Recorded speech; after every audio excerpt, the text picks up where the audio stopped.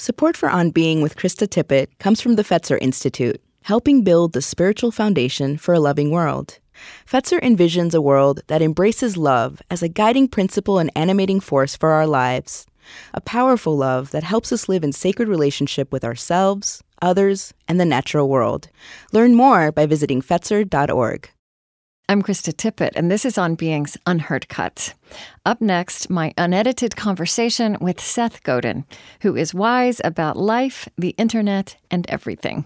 There's a shorter produced version of this at Apple Podcasts or wherever you like to listen.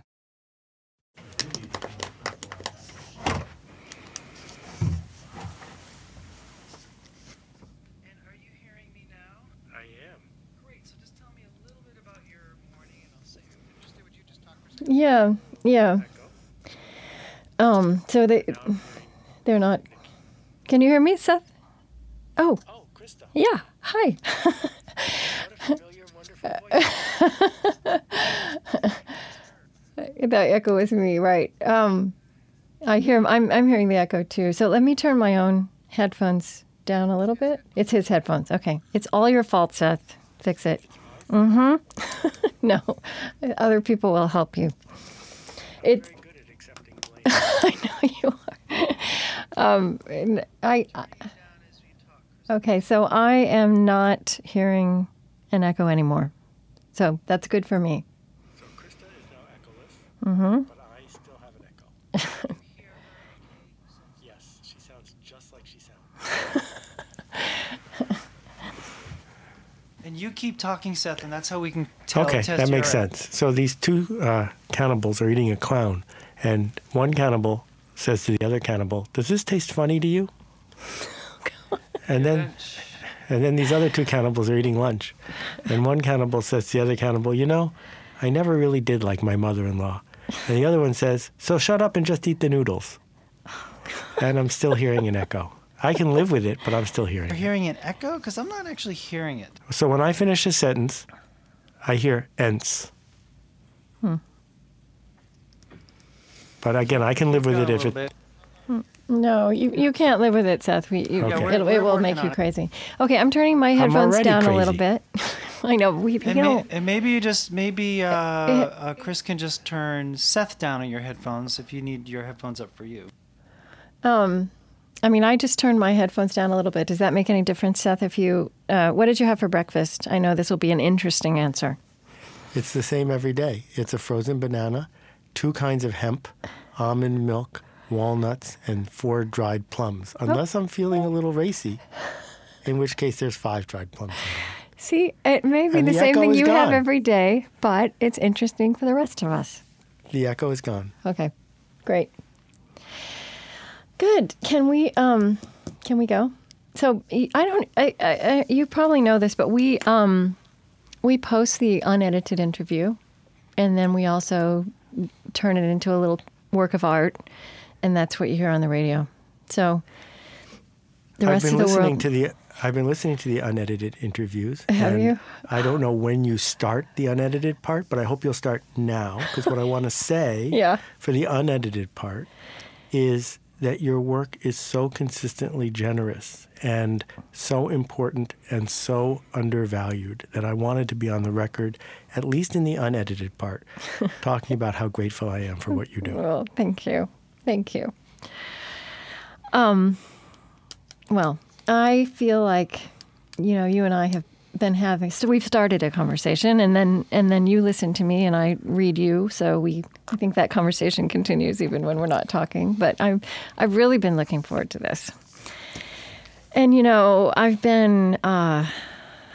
been reading you for a long time, so I really want to draw, and I went back to look at some of your earlier things as well as the new book.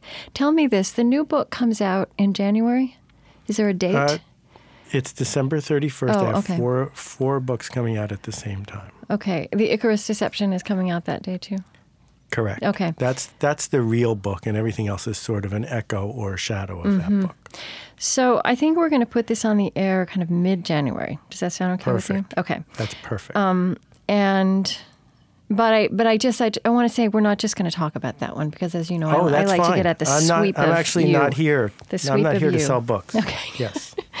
You don't really need me to sell books, but I want to talk about you as well as this whole trajectory of your ideas. So let's just start. Ready. Okay. So I want to start with where I usually start my interviews, whoever I'm talking to. And actually, in all that I've seen you write across the years, I haven't heard you talk about this too much. Was there a spiritual background to your childhood? Well, I grew up with two incredible parents and learned a lot about faith. There wasn't a lot of religion, and there was a lot of faith. And that dichotomy, I think, is really important, and it's informed a lot of the way I've lived and what I've written about. Mm-hmm. And by faith, I mean faith in community, faith in charity and in philanthropy, faith in innovation and what happens when people make a ruckus or do hard work, faith in education, faith in taking initiative. I mean, I was a free-range kid. My dad put me on a boat with a semi-stranger to crew when I was 14, and he abandoned me in downtown Cleveland at 1 o'clock in the morning, and I found my way home. On and purpose? The next morning, well, I don't think he abandoned me on purpose, but I found my way home on purpose. Uh-huh. And, you get home the next day having been seasick for 2 days and stranded with very little in resources. And when my mom picked me up at the airport at 10 a.m., she took me to school. It was like, well, you don't get a sick day. That's part of what we do. And this idea, my dad was the volunteer president of the United Way, and my mom was on the board of the local art museum and helped start what became the Modern Museum Store. I grew up in this house where there was this understanding that if someone didn't have a place to go, they stayed with you, and that if there was a way to help, you helped. And, we weren't the most well-off people in town, but my parents understood that they had a position and a role in the community, and any chance they had to lead was one that they should take. And if they had a chance to support someone or connect with someone, they should. And one thing that was particularly when I wrote about tribes, I talked about religion is sort of an edifice that human beings have built on top of faith. Mm-hmm. That religion is a human act that enforces the power of a leader over a group. And it builds in sort of doctrine to make sure that it keeps going. But it's supported by human beings' ultimate desire to have faith and hope in the future. And I think that every time our systems start to break down, it may be because we're emphasizing too much on the side of doctrine and rules and what worked yesterday, and not enough in the form of what do we believe in and where do we want to go. So that story you just told about your upbringing too kind of leads me to an experiment I wanted to do with you, which is as you may know, I just recently interviewed Brené Brown, who's someone you love, you've drawn a lot of inspiration from, as have many people, and she makes some. I think she's talking about things that are actually really basic and elemental in terms of who we are as human beings, but they're things we stopped being conscious of or knowing how to put words around. And she makes a connection between struggle and hope and adversity in the most, common sense of that in childhood. She says these things like, which run counter to the very protective parenting mode that a lot of us have gotten into. That in fact it's the moments in our lives when we had to struggle and when we did something, when we got out of a jam, we didn't know how we could do that. That those are the moments we became who we are. So that's a long-winded way of saying what I thought I might ask you. People who know you think of you not just as a successful person, but a phenomenally successful person. And I wonder if you would talk to me about, given all that you've accomplished as an entrepreneur and as a publisher and as a writer and as a thinker, if you would talk a little bit about the moments of struggle and adversity and failure in your life that helped make you who you are, that actually are part of the foundation of all that success. Well, I've never been shy about talking about the professional failure because I wouldn't trade any of it. After I luckily sold my first little book for not very much money, I then decided I might be able to do that for a living and got 900 rejection letters in a row over the course of a year. We used to go window shopping in restaurants and then go home and eat macaroni and cheese for dinner. And then for the next 7 to 10 years, my company was basically on the verge of bankruptcy the whole time. We almost missed payroll about 4 times. We once had to send a sales guy to drive to MasterCard to pick up the check that they had owed us for a sponsorship, because if we had waited one day for FedEx, we would have gone out of business. And there were, really dramatic stuff like when the vice president of AOL threatened to have me arrested if I came to her office to apologize for something we had screwed up. Or having to fire our biggest client, who was 2/3 of our business, just because they were jerks. And we decided that we didn't want to work with jerks and become the kind of company that was good at working with jerks. But what they all had in common, particularly in the early days, was this sense of, as Brené has talked about, being caught out as a fraud and having the world say, we figured you out. You don't deserve any success, and it's all over. And when you hear that, and so many of us are capable of hearing it just from the slightest negative response, just from the smallest slight, we then decide it's all over. Then the question is, what are you going to do with that feedback? And I think this, again, goes back to my parents, because what the habit I developed was that's not a no, that's a no for now. That's not a this will never work, that's a this didn't work. But I learned something about what might work for next time. And so there was, the cold fear, the deep emptiness in the pit of your stomach because there's 50 or 100 people who are counting on you to pay them. Or the fact that you've worked on a project for a year or 2 years or 3 years and now it might just be over. And the question is that something that we flee from, or is that something that we use to tell us that we're alive? And I guess the habit I've developed is one where I say, I got to make it so I can stay in business. I got to make it so that the work I'm doing is always something I'm proud of and that's ethical, that holds up to scrutiny. But within that framework, what I seek out is how to play with an idea, with a community, with a conversation that might not work. And I think that's what we call art sometimes.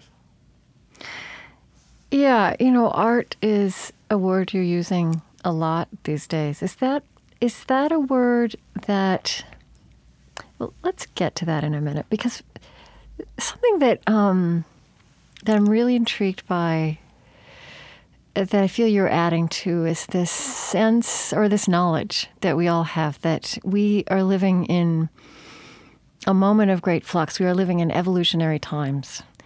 I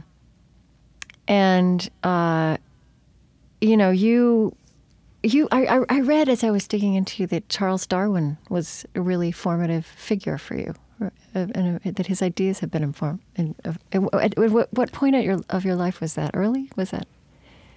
Well, I got him to write the foreword for a book I wrote, which was not easy because he's dead. Yeah. So I read through a couple of his books and just took sentences out of context and strung them all together to make a new foreword. I guess I first got introduced to the thinking by Dan Dennett, who was my philosophy professor at Tufts, who's gone on to write a bunch about his work. People impart a lot into the notion of evolution, some of which wasn't Darwin's work itself. But what is important here is not only do times change, but those times change not just our stories about ourselves and our expectations, but they actually are changing our brain. Yeah. So, when the Industrial Revolution came, there were 20 years when basically everyone in Manchester, England, was an alcoholic, because instead of having like coffee carts, they had gin carts that went up and down the streets, because it was so hard to shift from being a farmer to sitting in a dark room for 12 hours every day doing what you were told. But we evolved to become the kind of people, and I'm not saying we evolved in a biological sense in just 4 generations, but we culturally evolved to be able to handle a new world order. And so when we talk about evolution as a metaphorical thing where we have memetics and ideas laid on top of this idea of survival of the species and things changing over time, what fascinates me about it is that this bottom-up change in the world is everywhere all the time, so much more common than change that gets put down on us by a dictator or by someone who's putatively in charge. Right. And yet we ignore this bottom-up thing when, in fact, it's the thing we are most likely to be able to touch and change. But also, I think what you're pointing at in a lot of your work is that because of the way the world has changed objectively, because we're living in a post-geography world, that's a phrase you use, because we are experiencing all the consequences of the dismantling of the industrial era, because we have what you call a connection economy. Technology is actually empowering that bottom-up change, right? And kind of dismantling the hierarchical, overbearing leader model that a lot of us actually still grew up with. And at the same time, that is what's empowering technology. So they're both feeding on each other. So, we can see the visible thing like Wikipedia, which exists because human beings want to chronicle the world around them. But we also realize that the internet wasn't built by 30 people who were working for a boss. It was built by 300,000 people, many of whom have never met each other. And that this protocol and that technology work together even without a central organizing force. And that's happening to every industry, and it's happening even to the way our communities organize and the spiritual organizations that we get involved in. And, so then I want to come back around to the idea of art, because one of the things you say is that as a result of this form of change and the demands it places on us and the opportunities it presents to us, one of those is that we are all artists now. So talk to me about that connection. So, on the way into the studio today, I passed a 1934 Rolls Royce. And in those days, if you were really rich, you bought a fancy, expensive car like that. And then you think about something like a Persian rug, which lots of ways to cover your floor. You didn't need to spend that kind of money. So we went through this era where you would value something that was physical. But now the things we pay extra for are connection, right? The things we pay extra for are what are other people using, what networks can we be part of, what conference can we go to, who can we be with. And the people we choose to be with, the products and services we choose to talk about are all interesting and unique and human and real, as opposed to industrial and cheap and polished and normal. And so as individuals, what we have to see is a shift has gone on from the days of Henry Ford, when one creative person had 50,000 people acting on their wishes, right? That you designed the car and then a whole bunch of people followed your instructions. We went from a ratio of 50,000 to 1 to a ratio of 1 to 1. Now, one person working by themselves can make an idea, a product, a service, something in the world. And that shift in leverage means that you're not going to make it as a worker bee. You're going to make it as someone who is figuring out what to do next. And more important, finding the faith, and I think the word faith is appropriate here, to walk up to your market, your world, your tribe, your community, and say, here, I made this.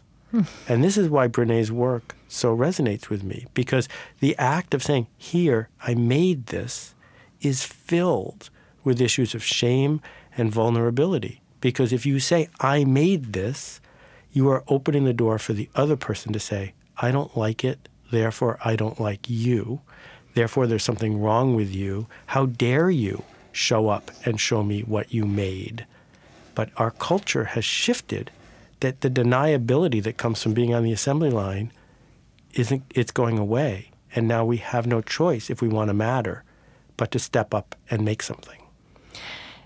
And you do acknowledge this, this kind of shift within a matter of generations. I mean, that is taking place in the middle of a lot of our working lives, where you started out with one idea and that's completely broken. But this is very stressful for human beings, right? I mean, biologically stressful. We know this. Even to talk about something like a post-geography world. I mean, you even put a finer point on that. What is it you say that, that the things that used to make us feel safe are in fact now risky? And I just want to put that out there that it's a beautiful idea that's what we all get to do now, is stand up and say, I made this, here I am, and be an artist rather than a cog. But it's, in human terms, very challenging, very, very exacting, and probably feels impossible to a lot of people. Exactly, Krista. If you look at wild animals succeed when they stay in the pack, when they keep their head down, when they're camouflaged. You rarely see an animal walk up to you and do a trick just so they can get applause. And human beings ended up evolving from that place to a place where we could live in a tribe, where we could be in a community. And on top of those tribes and communities, we layered the fact that we like to play with ideas. But on top of this was this idea that we also needed to make a living, and we were in a race to make a living. So the Industrial Revolution paid this magical dividend, which is by being part of an organization and by doing what we were told, which is inherently safe, we could get rich. I discovered a couple weeks ago the story of Yuri Gagarin, the first guy in space. Yeah. And the thing that's extraordinary about it is he grew up in a mud hut with no windows and no electricity. So in the course of one lifetime, in 30 years, someone goes from a mud hut with no electricity to orbiting the planet in a spaceship. And that, for me, is the promise of the industrial age, which was, we said to people whose parents or grandparents were poor, do this and we will make you rich. And it's safe, and school will support you, and society will support you. So that's what all of us have as our ancestral memory of what you're supposed to do. Mm-hmm. And suddenly, really suddenly, we replaced this with a new order, a new way of doing business where we're saying to people, guess what? Those ideas we used to play with are more important than ever. Mm-hmm. And that cog-like obedience that we taught you in 2nd grade and 5th grade and 10th grade, that stuff that Mike Rose has written so eloquently about, that stuff we don't think is valuable anymore. And society is being really slow to realize that shift is going on. Well, I mean, it's necessarily slow. I mean, just last night I'm watching my 14-year-old son do his homework, and he's memorizing things. And I'm so clear that what he's memorizing right there is kind of a waste of his time, Like how a lot of what is filling his education doesn't have value. Now, I think that the things that have value have their way of finding, will find their way to him and he'll find his way to them. But there is going to be this big lag as our institutions catch up. I mean, I sort of sometimes think of it as, say it this way, that in every discipline we can think of, whether it's education or business or how we structure workplaces or even government, the churches, religious organizations, the old forms have stopped working, but we still really don't have any kind of picture of what the new forms will be. It's like we're creating them in real time. Yeah. I mean, my great-grandfather, before he lost everything in the crash of 1929, was a pretty successful guy. And they actually asked him and his peers, what should school do? You guys are all the successful barons of industry. What should school do? And we built school to make those guys happy, to create the factory workers that they needed. Because school was being built and they got to pick. But if we sat down with the successful people of today, our community leaders and our corporate leaders and et cetera, and said, what should school do? None of them would say, let's make it so that people are more obedient and better at memorizing facts. Yeah. But that's what we still do at school. And what we're seeing is that most people who are making an impact, the Sarah Joneses of the world or the Jacqueline Novigratzes of the world, they're doing it despite what they learned in school, not because of what they learned in school. And if I sit down with a bunch of seventh graders or first graders and ask them to brainstorm or raise their hand or innovate or make something, they find it way easier than when I sit down with a bunch of college students. Because the college students are afraid of being wrong. And this idea that we spent 15 years training people to be afraid to have the right of being answer. wrong. Yeah. Right. And to do it on your own, not collaboratively. Right. Don't look over anyone's shoulder. Exactly. Yeah. And so, when a bunch of 10th or 11th graders hand in their homework and get marked down because they worked on it together, I'm like, what's the lesson there again? Yeah.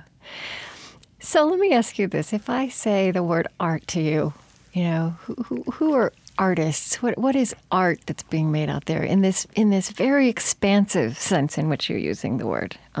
It's interesting to me. Like I think one of the things you and I are circling around is that all of our disciplines have been siloed in ways that are just so clearly wrong now. But again, we don't quite know how to. It's a very messy process of breaking down barriers. And so when I'm reading you, I'm wondering if 100 years from now, people would read that in the 20th century, even into the 21st century, art was something that was done by specialized experts, that it was a fringe thing, right? That it was something of eccentrics, and you went to museums to look at it. I'm wondering if they would just think how crazy that is. So when I say to you, what is art? Who are the artists around you? What do you think of? What comes to mind? So I grew up at the Albright Knox Art Museum in Buffalo, which is a really wonderful contemporary art museum. And contemporary art means it's stuff that Mike Wallace hates. It's the things that anybody could do. It's not fine portraiture. It's a bunch of Brillo boxes. It's Marcel Duchamp. And Marcel Duchamp put a urinal into a Dadaist art exhibit, and everyone agreed that that was a work of art because it had something to say. The second guy who put in a urinal was a plumber. And it's that distinction between having something to say versus repeating what was said that informs my definition of art. And I wish I had a better word, because sometimes when people think of art, they think of Van Gogh. Yeah. But I'm saying that we can all agree that Beethoven was an artist and that Shakespeare was an artist, or that Joseph Beuys, who worked in felt and lard, was an artist. And it's not that hard to extend it to, so was Steve Jobs. That when he did things, he was doing them with the right intent for the first time in a way that had an impact. So then I can expand that to anybody who's put an iPhone app into the world that changes the way we interact with each other or the device. Or I can say, guess what? The guy that when Scott started Charity Water and created a different way to both raise money to help people in the underprivileged world have fresh water and actually deliver on that promise, that act was an act of art, because if it hadn't worked, it was going to fail because his structure was wrong and it wasn't resonating. And we can also have art that's done by groups of people in a community where they count on each other to create something bigger than themselves. So when I was in Peru, I visited this village of Aborigine people who had been there for a very long time, who had come up with a different way to dye fabric. And it was unique to their village, and they had figured out how to do it in a way that was worth seeking out, and that was worth noting that it was a better, riskier, interesting way to do something with wool. So that's art too. And so it's easy to keep track of what art is by what it's not, right? It's not following a manual, reading a dummy's book, looking for a map. It tends to be people who work with a compass instead, who have an understanding of true north and are willing to solve a problem in an interesting way. And so when I look at someone like Yves Klein, who was an artist in the late 50s and early 60s, when he did a work, he never did another work like it. He didn't say, I could paint Starry, Starry Night again and again and again and make a living. He said, how do I make an impact instead? And I feel like that connection between, it's like once you let this out of its box, that connection between impact and beauty, design. I mean, so I'm just so aware of this kind of accumulation of interesting things like public interest design now, right? You know, there are all these movements which are letting art and design out of its box, and then absolutely showing it as a connector and a driver in all kinds of endeavors that we think of as more practical. But we now need to add a big shift here, which is that if you're looking at our conversation through the industrialist's point of view, your next question is, but where is the mass? How do I reach everybody with a product that isn't average? Right. And so that shows that we're keeping score of the wrong thing. Ben Graham, the great stock investor, has a quote where he said, at the beginning, the market is a voting machine. So that the goal is to see how many people are going to vote for you, how many people are going to raise their hand and say, I like that. It's winning on, some silly reality TV show. But in the long run, the market is a weighing machine. It's a scale of how much impact you had. And what this age we're living in is doing is it's dividing the mass market, which is basically dead now, into hundreds or thousands of micro markets, little markets of interest. So you can't make a substantial impact on everyone anymore. It's almost impossible. Right. But what you can do is go to the edges and go to the few people who care deeply and make a big impact there. And so, if we look at just something like pop music, if the number one pop song today had been released with the numbers it had 30 years ago, it wouldn't have made the Billboard 100. That pop music, pop books, pop everything isn't what it used to be because we're not one monolithic culture anymore because there isn't one giant form of media anymore. Instead, we've permitted people to go into their own bubble, to find people like themselves, to listen to what they want to listen to and talk about what they want to talk about. And industrialists hate this because industrialists want to sell you any color car you want as long as it's black because it's cheaper to only make one color. It's cheaper to make average stuff for average people. But in every economy, even economies where people make $5 or $10 a day, when you give people a choice, they take it. And so it's true that the old model of industrialism hates it. And also, I think in general cultural discourse, when you hear this being described as you've described it, that everybody's off in their own corner with people like them, it's said that way as a negative, right? As something that, in fact, is alienating us from each other.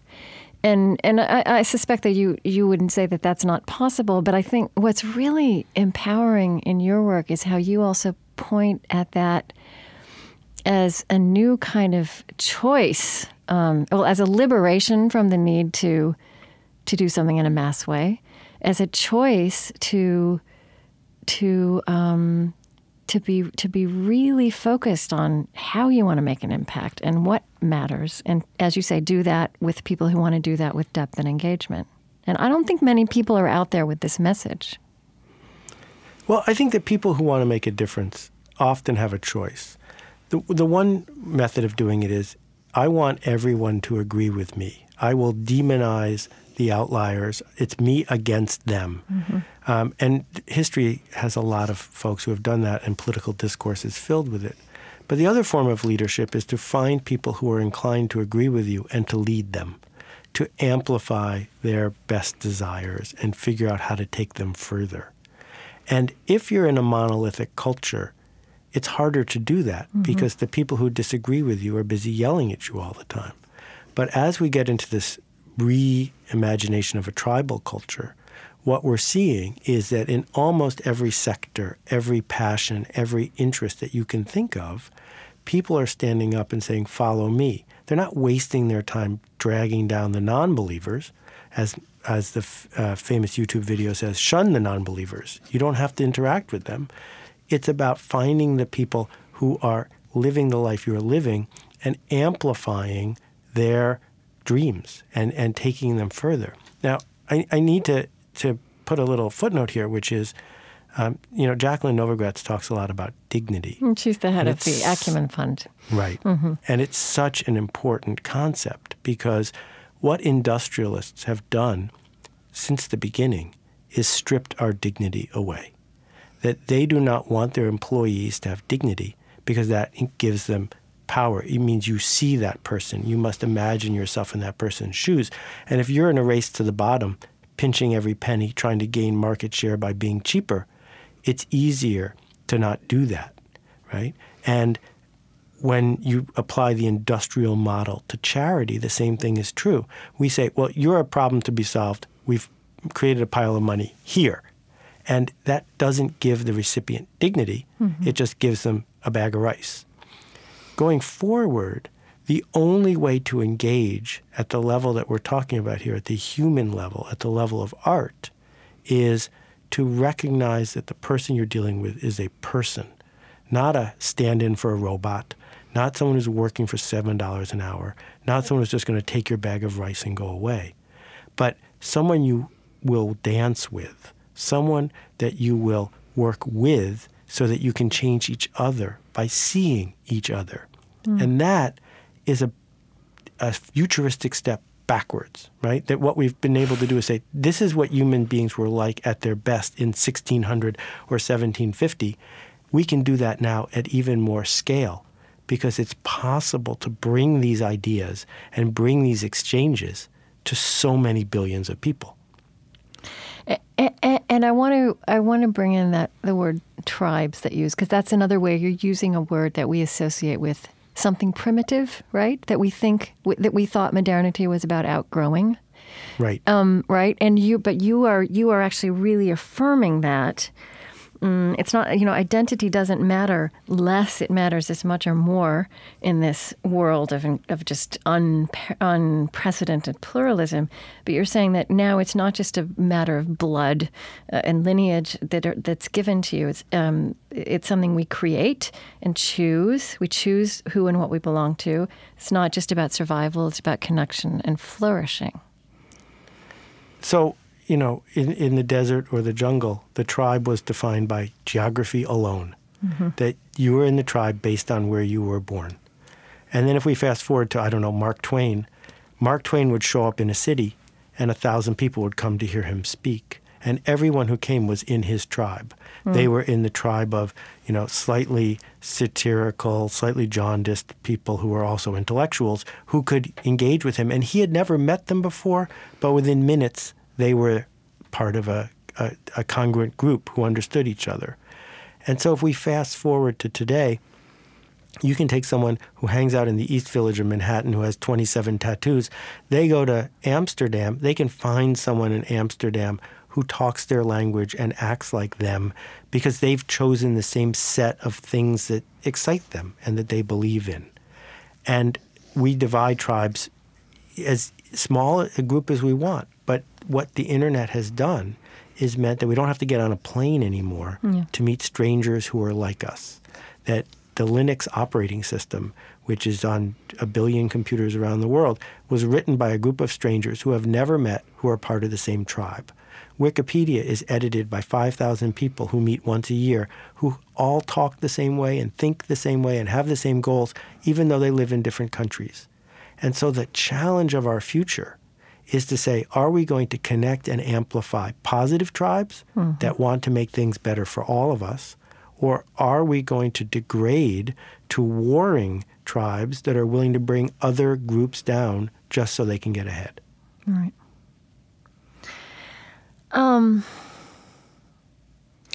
So let's talk about marketing, which is something that you are associated with and wise about.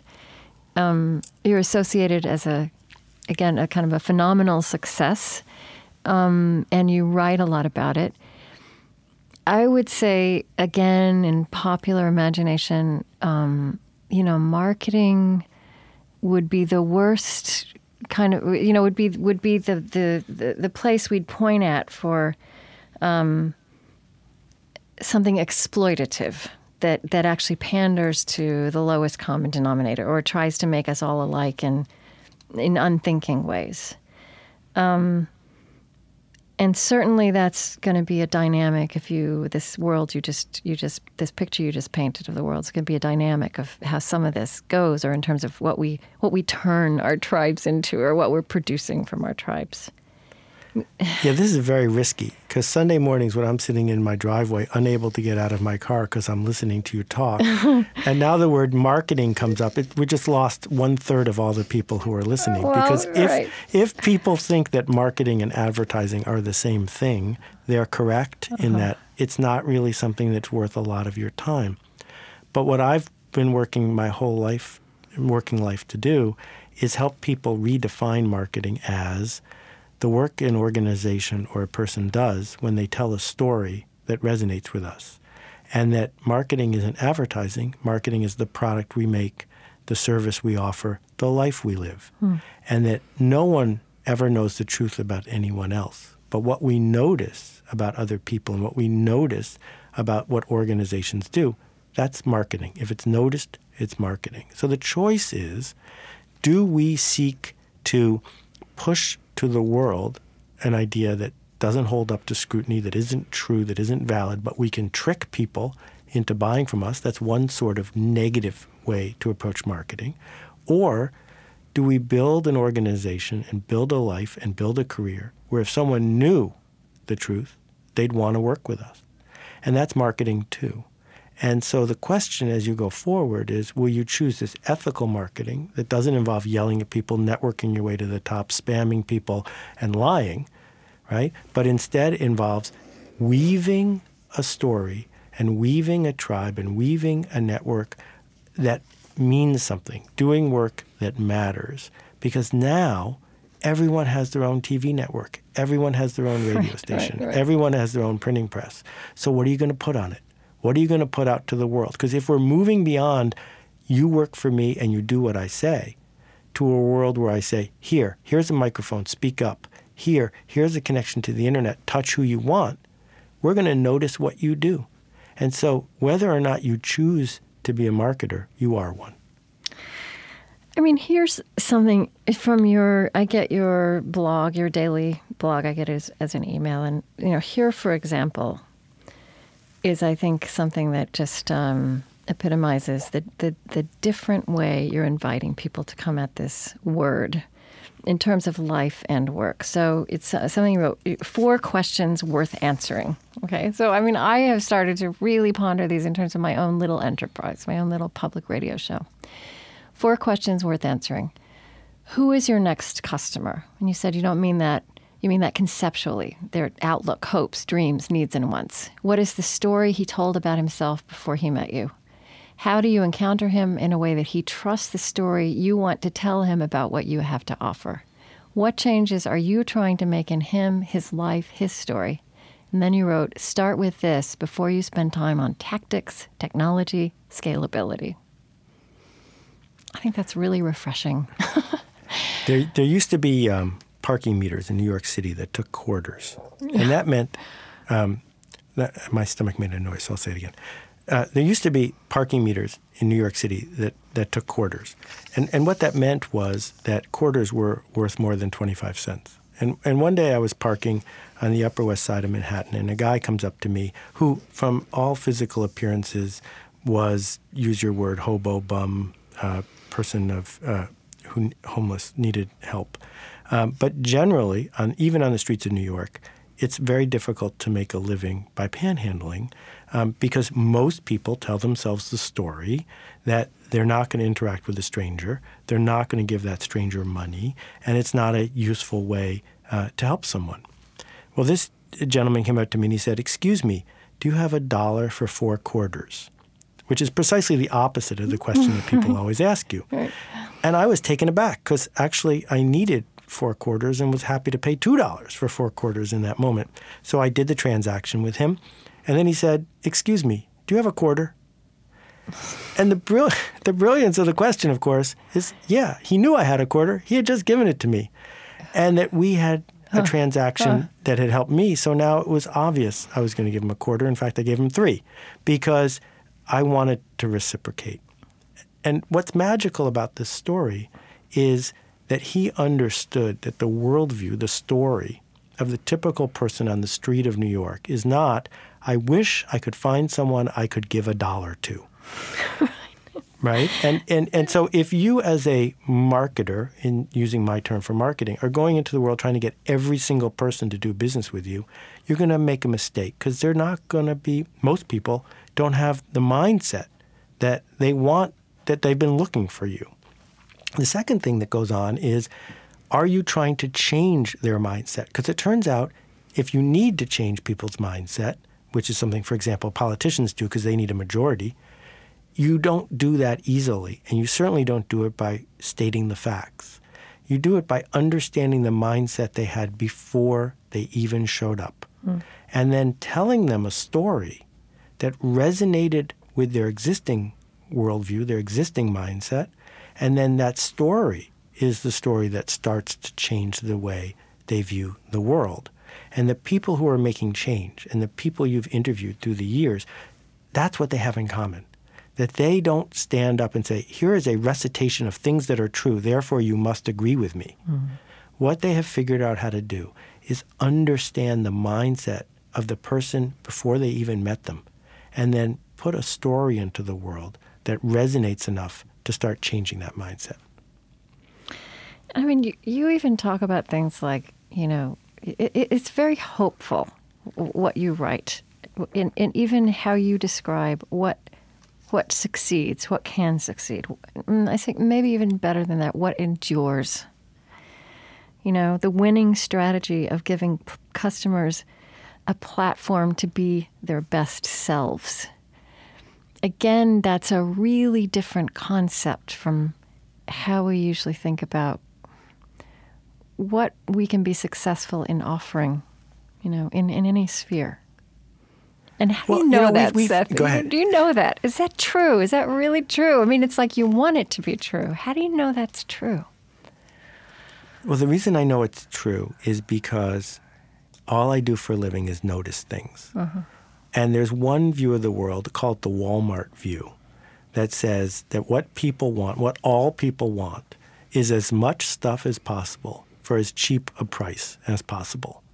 And if you look at the world through that lens, and there are plenty of people who do, you can come up with a strategy to achieve that. And that's Black Friday sales, and that's self-storage units, and that's somebody who's happy to push you to buy something you don't need because the object of the game is for them to have more stuff. And that's a world based on scarcity. I don't have enough stuff. How do I get more stuff? Right. There's not enough shelf space. How do I get more shelf space for my stuff, et cetera? There's a different view, and we see it in so many places, but it doesn't get a lot of press, which is the view not based on scarcity, but based on abundance. That even in communities, and I've been to communities in Kenya and in India and in other places where people struggle to have even a shell of a lifestyle that we would expect, where people value far more highly than more stuff is more meaning, more connection. That in an abundance economy, the thing we don't have enough of is we don't have enough connection, we're lonely, and we don't have enough time. And if people can offer us connection and meaning and a place where we can be our best selves, yes, we will seek that out. No, it probably doesn't help you build a big, profitable public company, but yes, it helps you make a better difference to the community that you've chosen to live in. Yeah, and I mean, as someone who's in the world of media where what is big, what gets the really big numbers, and this is true in public media as it really as much as commercial media, is entertainment. And so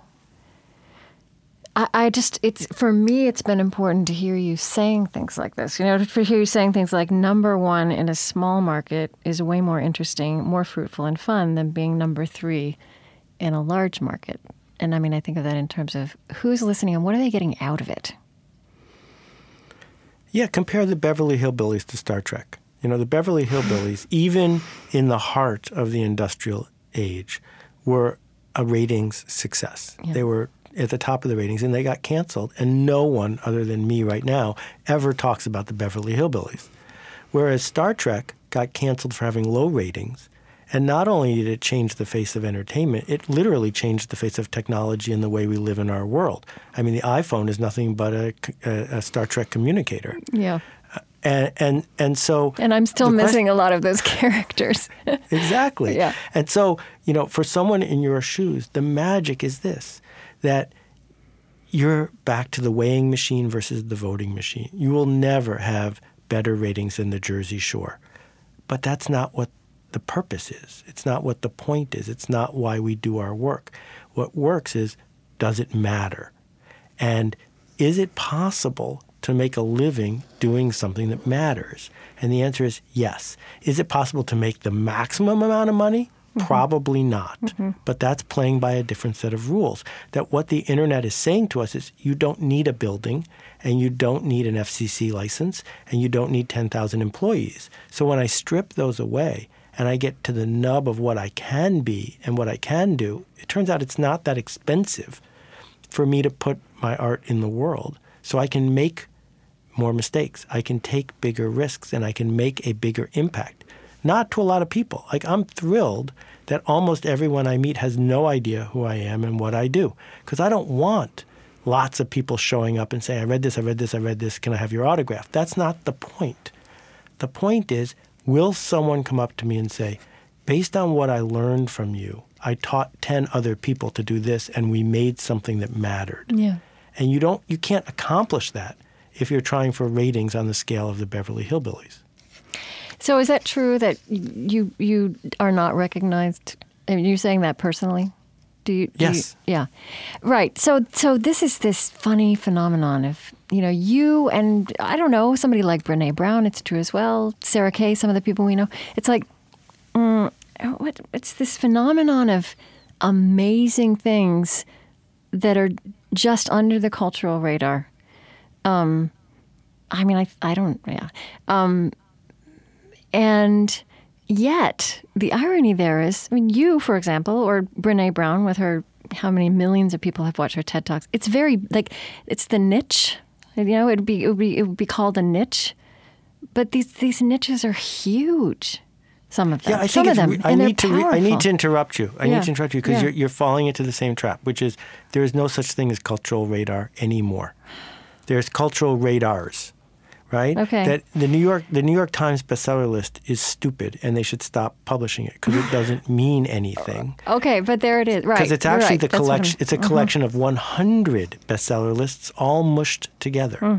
Right? That if you look at the list of the most popular TED Talks, it's a silly list because very few people have seen all of them. So what you're seeing is 20 bestseller lists all mushed together. And if we're going to say I'm not a success unless I'm on that bestseller list or this bestseller list or I get that big in advance or I have these sorts of ratings, you are playing the game of the industrialist. Because the industrialist says, I don't care about people, I care about mass. Right. Whereas the other way to think about it is, how few people can I influence and still be able to do this tomorrow? Because if we can influence just enough people to keep getting the privilege to do it, then tomorrow there'll be even more people because we're doing something genuine that connects as opposed to doing something fake that's entertainment.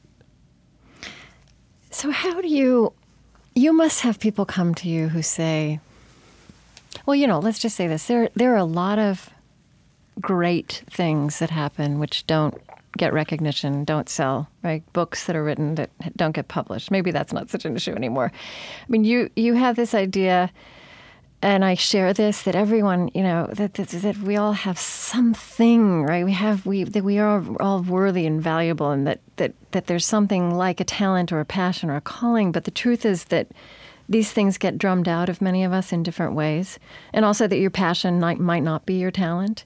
And also that every idea is not a good idea. So how do you advise people to be discerning on this? And that's another word you use that's really important to me, discernment. And I don't think it's a word we use that much in connection with something like the internet. But, how do you help people think about where to start and how to be wise? Well, let me weave together two people in my answer. The first one is Robert Irwin, who is a little-known conceptual artist from the 1960s and 70s. And he talked a lot about learning how to see, that art is the act of making something where you forget the name of what you're seeing. And what we see among everybody who is managing to do this kind of work is that they've noticed things. They've learned how to see the difference between good and bad. That Clive Davis understood how to listen to a record and say, my kind of listener is going to like this kind of record. And the only way you get that discernment is by practicing, is by saying, when I pick this, am I right? When I put this in the world, did it resonate with the people I was trying to reach? And then, so then we get to the 10,000 hours and the whole notion that if you practice noticing enough, you'll get good at it. And that means you're not good at the beginning necessarily, and you'll fail. Right. The only people who are good at the beginning are lucky. You can't claim that it's a skill that you can see and other people can't see. That you got lucky in that you started with a set of assumptions that happened to resonate with the marketplace, but you're not smarter than the rest of us. Someone had to start in the right place, and you did. But the second part that's so critical here is the Oprah Winfrey problem, which is that every writer who wanted to make an impact 15 years ago dreamed that Oprah would pick them. Right.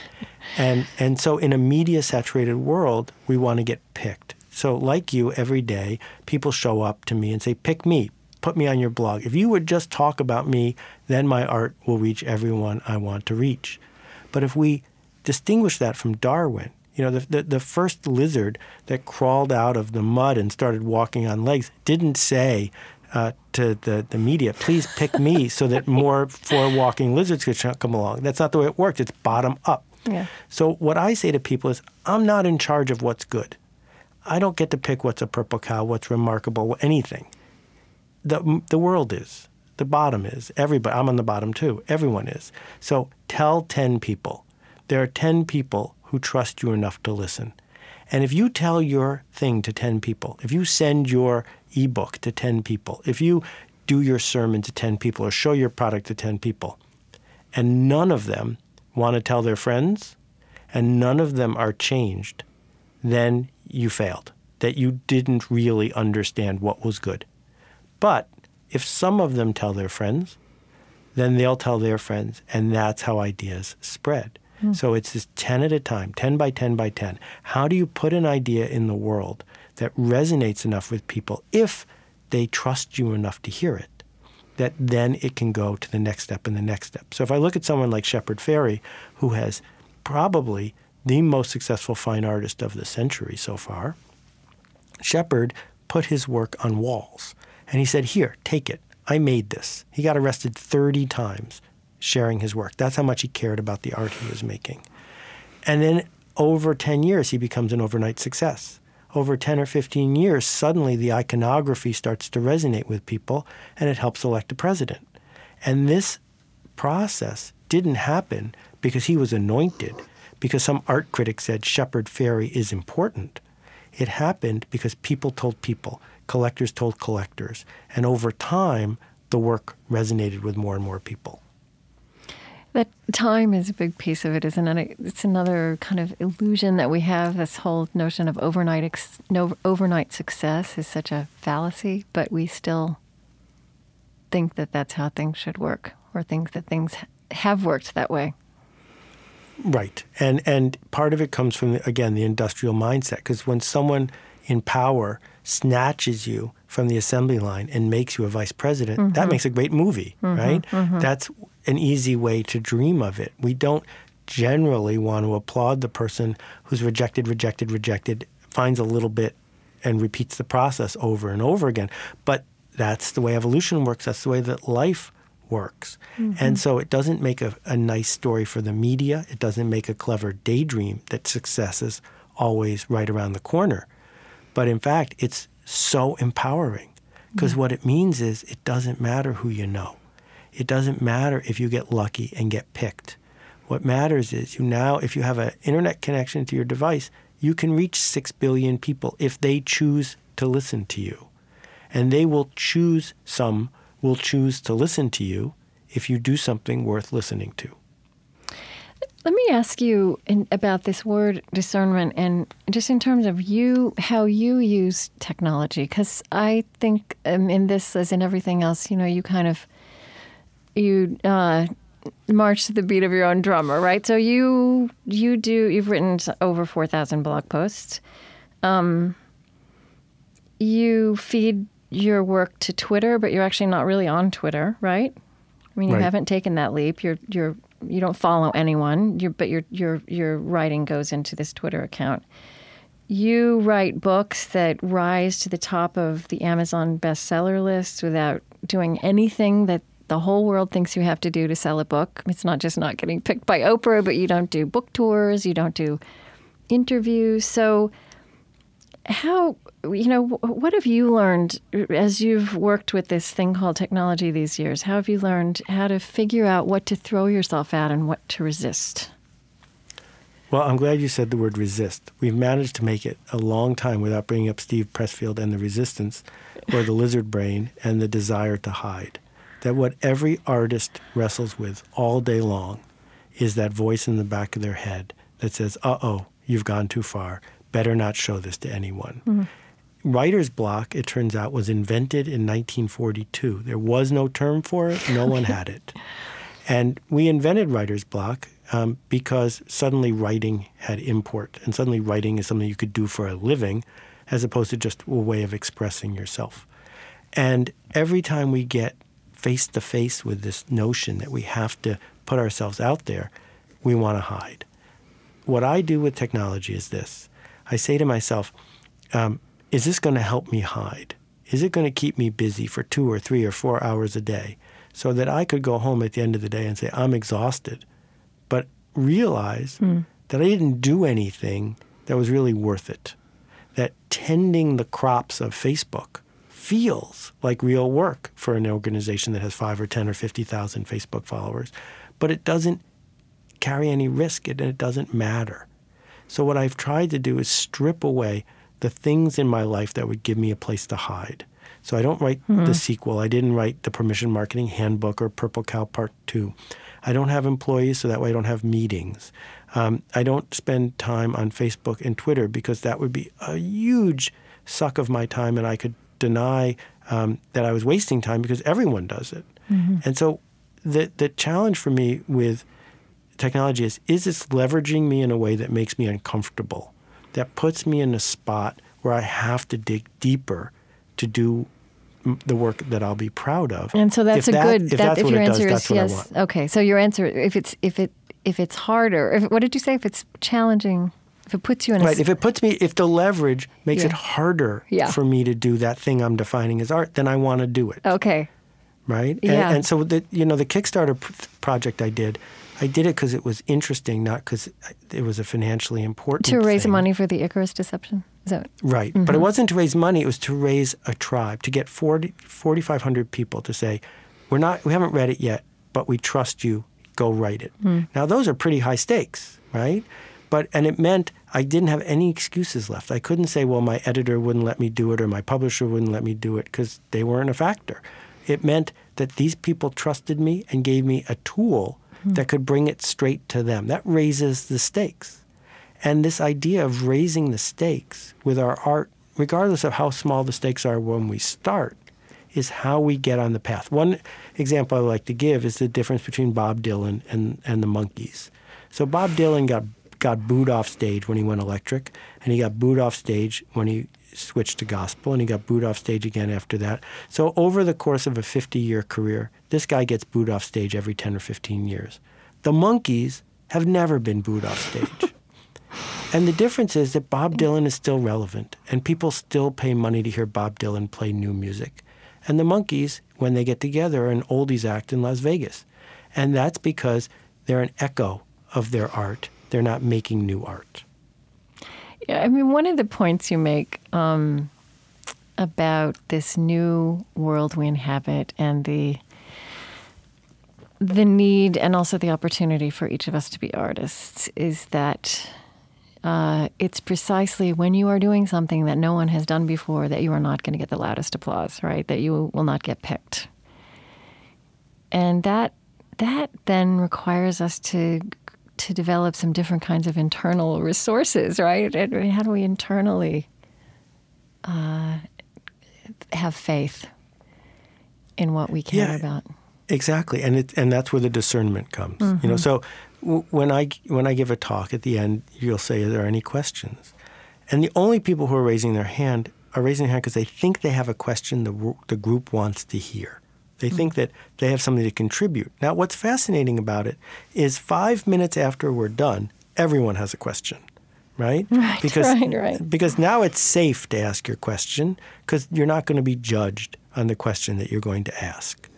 But the people who do ask a question have demonstrated to themselves that they have good enough judgment to be able to put something into the world that hasn't been said before. That's what makes it a good question.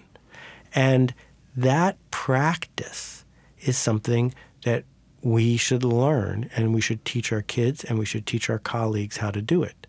And yet, the industrial order doesn't want us to do that. And so there's the friction. There's where the pain comes in. And we end up with this distinction between propaganda and mythology. And I think it's worth going into because it goes so deeply into who and what we believe. Propaganda is what we've been living with for a really long time, and it's when people in power tell us a story that helps them get what they want. And we don't like propaganda, but we buy into it all the time. Mythology has been around for thousands of years, and it's stories about gods, but in fact, they're stories about people. Yeah. That all mythology that resonates, that's held up through the years, exists because it's about our best self. It's about what we are capable of becoming. And so I think this idea of hubris becomes critically important because we were all raised, particularly women, to avoid hubris, to not speak up too much, to not fly too close to the sun because we'll get what's coming to us. And so that's where writer's block comes from, because we don't naturally want to expose ourselves to someone saying, "How dare you? What right do you have to say that? Mm-hmm. How can you speak up?" Or even to be silent about it, right? Yeah, exactly, right? That when you see an injustice, if you see an injustice, it takes hubris to stand up and say, "Stop that. Stop hitting that kid. Stop leaving this group alone when they need our help." And it's so easy for the group to shout you down. Mm-hmm. But now, remember, the group is horizontal. It's not geographically based anymore. Now we have the chance to find people who agree with us to stand up and lead them. And that's where hubris is not only not to be avoided. Not only is it that's where hubris is not a bad thing. Hubris is a good thing. That what we need are people who will stand up with the support of their peers and their tribe and say, "We should do this. I made this. You can make this too." And it's the opposite of what the industrialists taught us through their propaganda. And it goes back to the mythology that we could be like the gods, that we could stand up and do what is right. And there's this great Japanese term I love, which is called kamiwaza. Yeah. And kamiwaza is very difficult to translate. I've asked 100 Japanese people, and all of them told me different versions of the same thing, which is godlike. We don't have a word for it. But if you see a cheetah running in a slow-motion video, it's kamiwaza. If you designed a cheetah to run fast, this is how you would do it, right? And so to write or to speak or to invent or to lead with kamiwaza means to do it without fear of hubris, to do it as the gods would do it, to do it completely and with the right intent. And what we're seeing, whether it's George Nakashima making a coffee table or Amanda F. Palmer making a record album, is that they're doing it with kamiwaza. They're doing it without reservation. They're doing it without holding back. And that's the only thing the rest of us are going to connect with. We only want to connect with genuine humanity. It's just not interesting to seek out the banal anymore. There's too much of it. The myth of Icarus is one that you've been using, that you've been thinking about a lot lately and bringing into your work. So, and I think you've been kind of talking about what that holds for you, but explicitly say, what you've called it the Icarus deception. So what does that mean to you? So if you and I had been sitting around just after the Dark Ages and heard the story of Icarus, what we would have heard is this, that Daedalus said to his son two things. One, put these wings on But don't fly too close to the sun because it's too hot up there and the wax will melt. But more important, son, do not fly too low. Do not fly too close to the sea because the mist and the water will weigh down the wings and you will surely perish. And that was the story until Andrew Carnegie and the rest of the industrialists made it really clear that it was a bad idea. And they left out the part about don't fly too low. And that's not what we were taught. And the books changed. And suddenly the Icarus story that we all grew up with is don't fly too high, avoid hubris. And for me, the most important message that I've come to after thinking about this for so many years is we are flying too low. We built this universe, this technology, these connections, this society, and all we can do with it is make junk. All we can do with it is put on stupid entertainments. I'm not buying it. I think we are capable of being bigger than that. I think we're capable of going beyond division and into connection. I think we're capable of dealing with the shame that comes from vulnerability and opening ourselves to what the audience wants to tell us. And so I go back to all the things that my late mom taught me. And I think that this society now has said to people, wherever they live, whether they're making $20 an hour or $10 an hour or $1,000 an hour, is they're saying, we can have more faith. We can have more faith in community and charity and innovation and dignity and education. And, you know, I gave this talk a couple weeks ago to some educators, and a woman in her 50s raised her hand and she said, well, I work at a community college, and we have a different problem. Our problem is we have to let in everybody. And let me tell you something, mister, she said, those people can't make art. And I started to cry because here was someone who was trusted to elevate and to teach and to inspire. And she had become so beaten down that in a public setting, she turned to me and she said, those people can't make art. And I just don't believe it. Well, in the radio show, that may be your last word. I want to keep talking for a couple more minutes. Okay. I'm here all day. Great. If you have me. It's hard to move past that. I think it may be important for people to know that Seth Godin, master of all things digital, that you also still get wounded. For example, you've told stories by, the one tweet out of 20 or 100, which is negative, right? That you don't stop being immune to this stuff just because you can put it into perspective. Well, let me tell you a little bit about negative feedback if you let it. It took me 9 months of preparation to give a speech for the first time to a group of 12,000 people, which is pretty much the biggest group I What was that usually group? What was 12,000 people? Yeah, I don't want to. Oh, okay, that all would right. be Okay. So I give this speech, and I've never given it before, and I'm probably never going to give it again. And it's really successful. 12,000 people is a lot of people to have in a big hockey auditorium. And I'm on a high because now, I'm off duty and I'm in the car headed back to the airport. And just for kicks, I go onto Twitter and I search the talk. Well, if there's that many people in the room, you can bet a whole bunch of people are tweeting. And in fact, there were probably 100 tweets there. And almost every one of them was filled with nice work. And one of them just completely missed the point and was really negative about what I had done. And you can imagine what I did. The next 7 hours were just black because I was beating myself up about the fact that I hadn't reached everyone and that the underlying shame that we all deal with came to the fore. What right did I have to stand up? I mean, I'm making all this stuff up. It's not like I'm in charge of anything. How dare I stand up in front of all these people and pretend I know how to inspire or talk to them? Right. It's that impulse again that this is the one person who saw that I'm a fake, right? That we all, right. Yeah.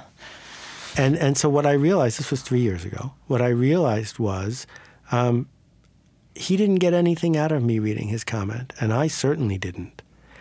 And then I thought about, the reviews on Amazon as well, and I've never once met an author who said to me, I read all the one-star reviews of my last book, and I thought really deeply about them, and my next book is much better as a result. It's just not true. Yeah. And so I don't have comments on my blog for the same reason, because it wasn't making the work better. It was just feeding me in the wrong way. It was undoing my vulnerability. When an anonymous person can say a negative word that doesn't make your work better, then what you've done is reminded yourself not to be vulnerable. What you've done is said to yourself, I shouldn't even open myself to anything. So what I've done is I've said, I need to not worry about this, and I'm not a strong enough person. I don't want to be a strong enough person who can hear this and ignore it. So I just don't bathe in it. I don't read what anyone says about me on Twitter. I don't look at my reviews on Amazon, not the good ones and not the bad ones. You can't have it both ways. And as a result, I'm relying on two things: my discernment of the world as it is, and the feedback of trusted, non-anonymous people who are on the same journey I'm on. And I'm unbelievably open to what they have to say. And I've learned so much from their feedback. But I'm not going to give in to the resistance. I'm not going to say I'm going to gain writer's block and insulation by exposing myself to people who remind me that they don't like me. I know there are people who don't like me. Starting in high school, there have been people who don't like me. That's okay now. And that's so important to be able to say out loud. Because in the post-industrial age, not only can't you please everyone, you shouldn't even try. Because if you do something that pleases everyone, you will not matter to anyone. And that's why it's okay there are people who don't think that the Dalai Lama does a good job. Because it's not his job to be the most popular person on earth. It's his job to do work that matters to some. And this is the horrible double-edged sword of the internet, which is we can expose ourselves to so much that makes things better, but if we choose, we can also expose ourselves to such enmity, to such a morass, a swamp of negative feedback that we persuade ourselves not to go near it ever again. And I think we can do better than that.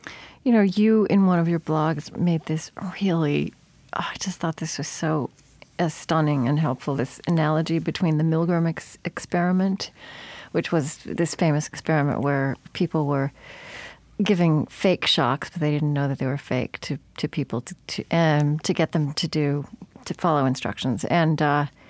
And you said that the internet has become a giant version of this. It's so that it's like a switch that you've given people, and they can shock you whenever they choose. They can disrupt your day, cloud your horizons, and generally make you feel like a failure. I mean, I think that's an important way for us to register the power of this, both in terms of what it does to us and get some perspective on that, but also the power it gives us to send that email or write that comment.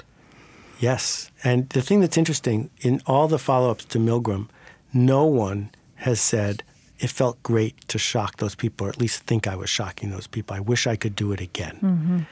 And it hurts the person who writes the one-star review. It hurts the person who dumps on us. Maybe not in the short run, but over time, because it hardens us.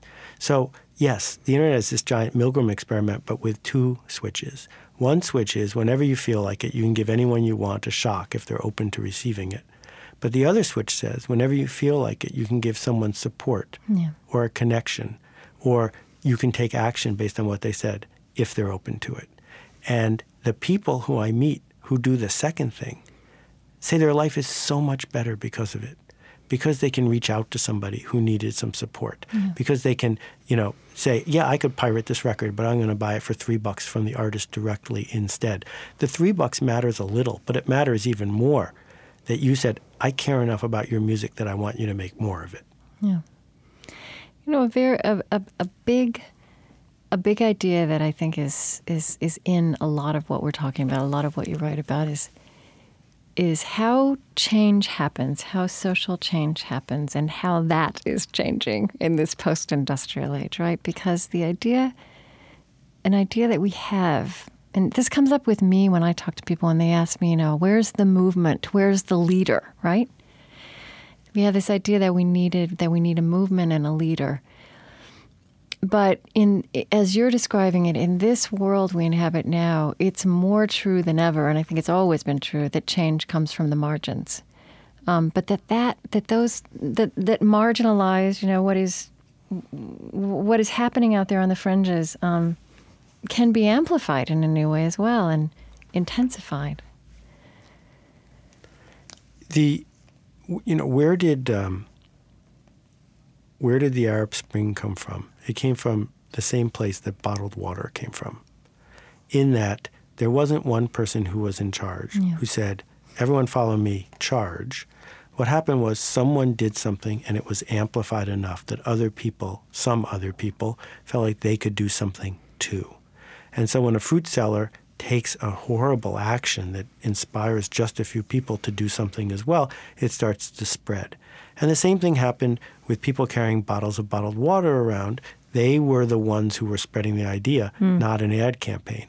Or how is it that gas mileage has gone up so much in so many communities? It's not because of government regulation. It's because the Prius had a very distinctive shape. And so when you saw the first one driving around your neighborhood, you noted it. But when you saw 10 of them driving around your neighborhood, suddenly it felt safe to go ahead and do something like this. Not in every neighborhood, not in the neighborhoods of Chevy Novas and Hummers, but in the neighborhood maybe where you live, suddenly it felt like this was an okay thing to do. And so tribal change, the change that happens when people in sync start moving forward in baby steps. It's really easy to lionize Reverend Martin Luther King Jr. What a great man and what a heroic thing he did. But he could never, ever have done it if it hadn't been for 10,000 individuals who were each taking little steps. Rosa Parks did not invent the civil rights movement. The civil rights movement was ready when Rosa Parks was there. Yeah.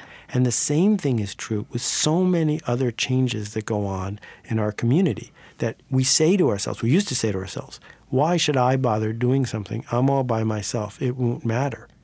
But now that all of us can be amplified if we choose, what you do, and what you do in public in particular, has an echo effect.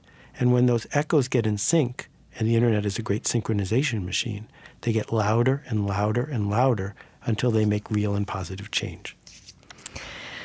So, a final thing I just want to name is something just wonderful that you say again and again, that we are all weird. And again, you're pointing at something that manifests itself in so many ways, but we don't necessarily say. It's kind of the demise of normal, which is such a relief. And I wonder, maybe in that regard, or maybe in other ways, you're also raising children in this time.